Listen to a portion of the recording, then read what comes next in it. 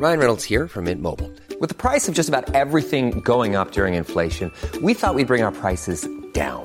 So to help us, we brought in a reverse auctioneer, which is apparently a thing.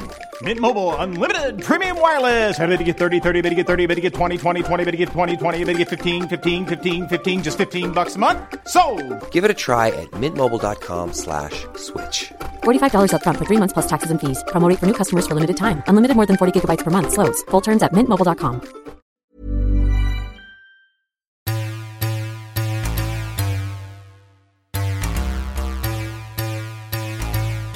Hello and welcome to the Parts Unknown podcast. My name is Ben Green. Some of you will know me as producer Ben from the Guardian's Football Weekly podcast, and some of you will know therefore that I am a huge wrestling fan. I've been up in Blackpool for the WWE's UK Championship Tournament, a 2-night extravaganza to crown a new UK champion. It's a new thing the WWE are trying out, and they've brought over some of their biggest names from behind the scenes to make sure it's a success, not least Paul Levesque, Executive Vice President of Talent, Live Events and Creative of WWE, who's better known, of course, as Triple H. This is my interview with him, where we talk about the tournament, the business, his tiny pants, and a bit about his family life too. I hope you enjoy it. Sports entertainment, WWE is kind of, there's no easy bucket to put us in. So it's carries all the excitement of sport and the athleticism and the awe factor of sport, but it combines that with a rock and roll show. It combines that with unbelievable pyrotechnics display. We tap into your emotions. It's just, we kind of attack your senses on every level when you come to one of our shows. But it's ultimately modern day athletic theater, soap opera. And we're here in the UK for the UK Championship Tournament. Why are we having it now, and why are we having it in Blackpool?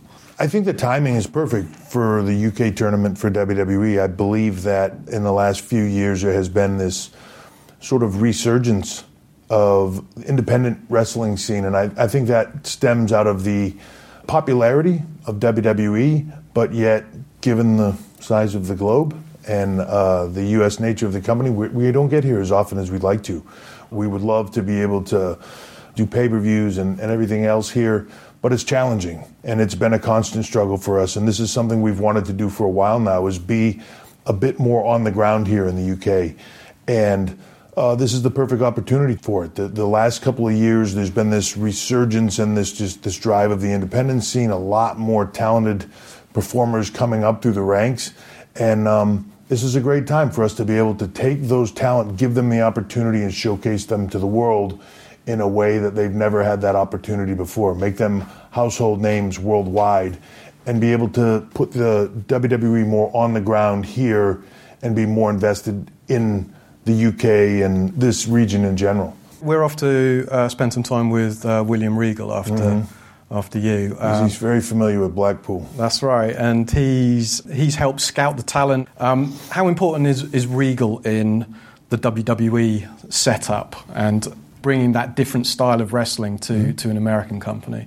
William Regal is one of the guys that when I first got rolling in the business in WCW, he and I became close friends. We've had that friendship for over 20 years now, and we share a very similar sort of mentality towards the business and view of the industry in general, and how WWE works and what we look for in talent. When I took over talent development and started this process with recruiting and global expansion that we're doing, Regal was one of my first kind of choices for somebody to come in and say, he kind of is the visual. He's my eyes and ears. I don't have the time to be able to keep track of every single performer on the planet. He knows every one of them. He has a relationship with most of them. He's just a great judge of talent. He's a great judge of potential talent. He's kind of my eyes and ears and my right hand. And I think one of the most important cogs in what we're doing in this end of the business of the kind of, the recruiting and development of the future of the WWE. Let's talk a bit about characters and performers as well. Your background was as a bodybuilder. It's funny that everybody says that. My background I've seen you in your tiny pants. But you get to see that on a regular basis if you watch the show. Yeah, it's funny how that works. a lot of people say, well, you're a bodybuilder. No, it just so happened I lifted weights in order to get bigger, to get into wrestling. Like, bodybuilding was never a goal for me. As far as I competed because it helped my goals. Okay. It was a marker for me to give me something to work for, to improve. But the end goal for me was always sports entertainment business. And I think that's a confusing thing for people, because I actually did a bodybuilding show. I played baseball when I was a kid too. I wasn't a baseball player. Okay, so you worked on your body a lot. You also had a brief time as a Frenchman. You've been an American aristocrat. You've been the DX character. You've been the authority figure. So, what's more important, the physique or the charisma when you're building a superstar? By far, charisma. You can look at the past 30 years of talent, and I think as you've gotten more and more to the present, it has become more and more evident that charisma, although it's always been that way, but charisma and personality and character are really where it's at. And yes, we're a visual business, but for every John Cena, there's a Mick Foley. Or a guy that people don't think twice about his physique. I always say that, to me, the business it's like a puzzle, and the more pieces you have, the clearer the picture and the better the picture. So, being in shape now, not necessarily from a visual standpoint, but being physically in shape is a very important thing as well, because of the physical nature of what we do, the pounding that your body takes doing what we do. It's very physical. You've got to be in phenomenal shape. I will put our athletes against any athlete on the planet as far as being in shape, being athletic, being able to take punishment, durable, all those things. I'll put them up against anybody in the world. It's one of the things that we really stress with our performers, because it leads to career longevity. Being in shape, not necessarily visually. I'll tell you right now, like, a lot of people will say things about Kevin Owens and the shape he's in or something. Kevin Owens is one of the best athletes I've ever met in my life. He's unbelievable. His durability in the business is not questioned. So he's in phenomenal shape. Might not look it to some people, but he is. And famously, you guys have no off season, so kind of give us an idea of what the schedule is. And what you said you got in at 4 a.m. this morning. So tell us what a typical day for Triple H is like. Well, it's when you're in suit mode rather than I think for me, suit mode is actually less sleep mode than spandex mode. When you're an athlete and that's what you do, then you just can take care of yourself as an athlete, whether that's getting rest, whether that's eating right. And the life of a WWE superstar, it's a lot of work. People see the 10, 20 minutes in a ring, but they don't see the 20 hours it took you to get to the location that you spent the 20 minutes doing what you love. And I've heard it said before for other, businesses like musicians or something, where they say the 20 minutes that you get to spend doing what you love, that's why you do what you do. It's the other 23 hours and 40 minutes a day that you put up with to get to do the 20 minutes of the thing that you love. So it's a busy schedule. We flew over here. We flew all day yesterday, got in at 4 a.m. this morning, got a couple hours sleep, get up, put on a suit, and come down here and do some media. But, it's kind of par for the course. And I think for me anyways, I know when you do what you love, when it's a passion, like, I don't find this to be work for me. Even coming here yesterday, to me, I get to come over here and I get to create this new show, this new product. It's very exciting to me, and it's a passion for me. I love doing it. I love working with these young talent. I love giving them this opportunity to shine in a way that they've never had before. And it's what makes it run for me. So I don't mind having the couple of hours sleep, because I'm excited about getting up to go what I got to do. So there's a lot of travel involved. There's a lot of physicality. The results may be predetermined. The injuries and hitting each other is very, very real. So you famously once tore a quad muscle and finished a match. In your new sort of suit mode and your nurturing of new talent mode, Would you encourage an athlete now to finish a match with that serious an injury? No, and it probably wasn't the best decision I've ever made in my life. Because there's this huge professional pride for people of your generation. Yeah. The show must go on. You always continue. Let me just say, probably right after I started continuing the match, when Jericho put me in the walls of Jericho on top of the announce table, I immediately regretted the decision. There's a difference, and it's a cultural shift that's hard to get into guys. And the things that we know today compared to what we knew 20 years ago are totally different. And now we're looking at, and we did then too as well, but we're looking at the safety of talent. We're looking at, their long-term health. And nothing for us is more important than that, because if we have a star and he's injured and we push it and that injury causes him to go away permanently, it doesn't do anybody any good. It doesn't do him any good, doesn't do us. Everybody loses. Fans lose. So keeping our talent safe and healthy is what's first and foremost to us, and it's kind of a cultural shift that we struggle with, just changing the athlete's mindset of, yes, I grind through everything. And an athlete's immediate response is, nothing is wrong with me. No, I'm fine, I'll keep going. I think we use a term inside WWE of thoroughbreds. We have thoroughbreds. They're designed, the reason they reach the level of success of all the millions of people trying to do what they do in the world, the reason they reach where they are is they're thoroughbreds. And there has to be somebody riding the thoroughbred to pull the reins for them to know when they stop, because they will run themselves into the ground. And that is kind of our mentality. We try to talk them into letting us know. You got to let us know when we need to pull the reins. You have to let us know. We have medical staff watching them at all times, and then also reporting on each other. And, changing the mentality that it's not daddling on your friend to say, I think something's wrong with him. You know what I mean? I think he might be hurt worse than he's saying, so that we can, I'd rather have a talent take a couple weeks off now, or a month off, or 2 months off now, than their career end early. Now, you're married into the business. You love the business. It is your life as well. How do you relax? What are your hobbies? What do you do when you're not working out, when you're not in your suit, doing things like this? Well, it's funny because you say to me, like, part of my job working out, but, like, to me, working out is relaxing? It's not a job. Like, that kind of is my zen zone. My wife and I usually train at, like, midnight every night, and people will say, is there some magic thing to training at midnight? No, it's not magic. It's when we have time. We have kids. I have 3 kids.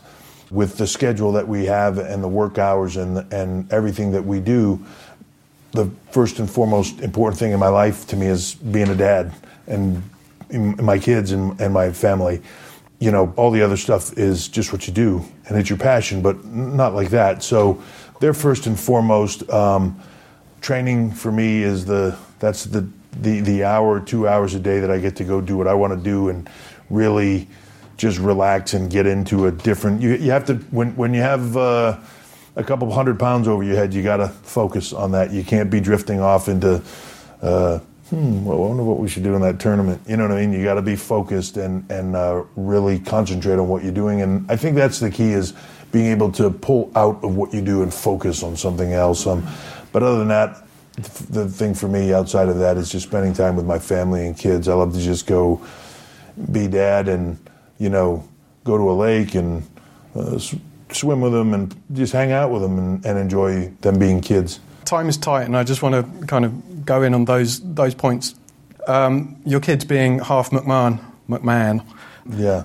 It seems I struggle with it. There you go. I struggle with that half. My half is good. That other half, absolutely. It's a struggle. But it seems inevitable that they may be in the business when they're older. Would you try to protect them from being in the ring?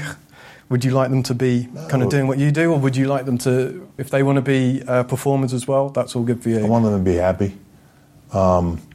It's funny to me that I struggle sometimes with when people say, like, oh man, this is the greatest thing I ever did in my life, but I want my kids to do it. Like, if you feel that way about it, you have one life to live. You want to do what you want to do, right? I want my kids to do what they want to do. I want them to be happy. I want them to know that, and all kids to know, you can do whatever you want to do with your life. There's no path. There's no predetermined anything.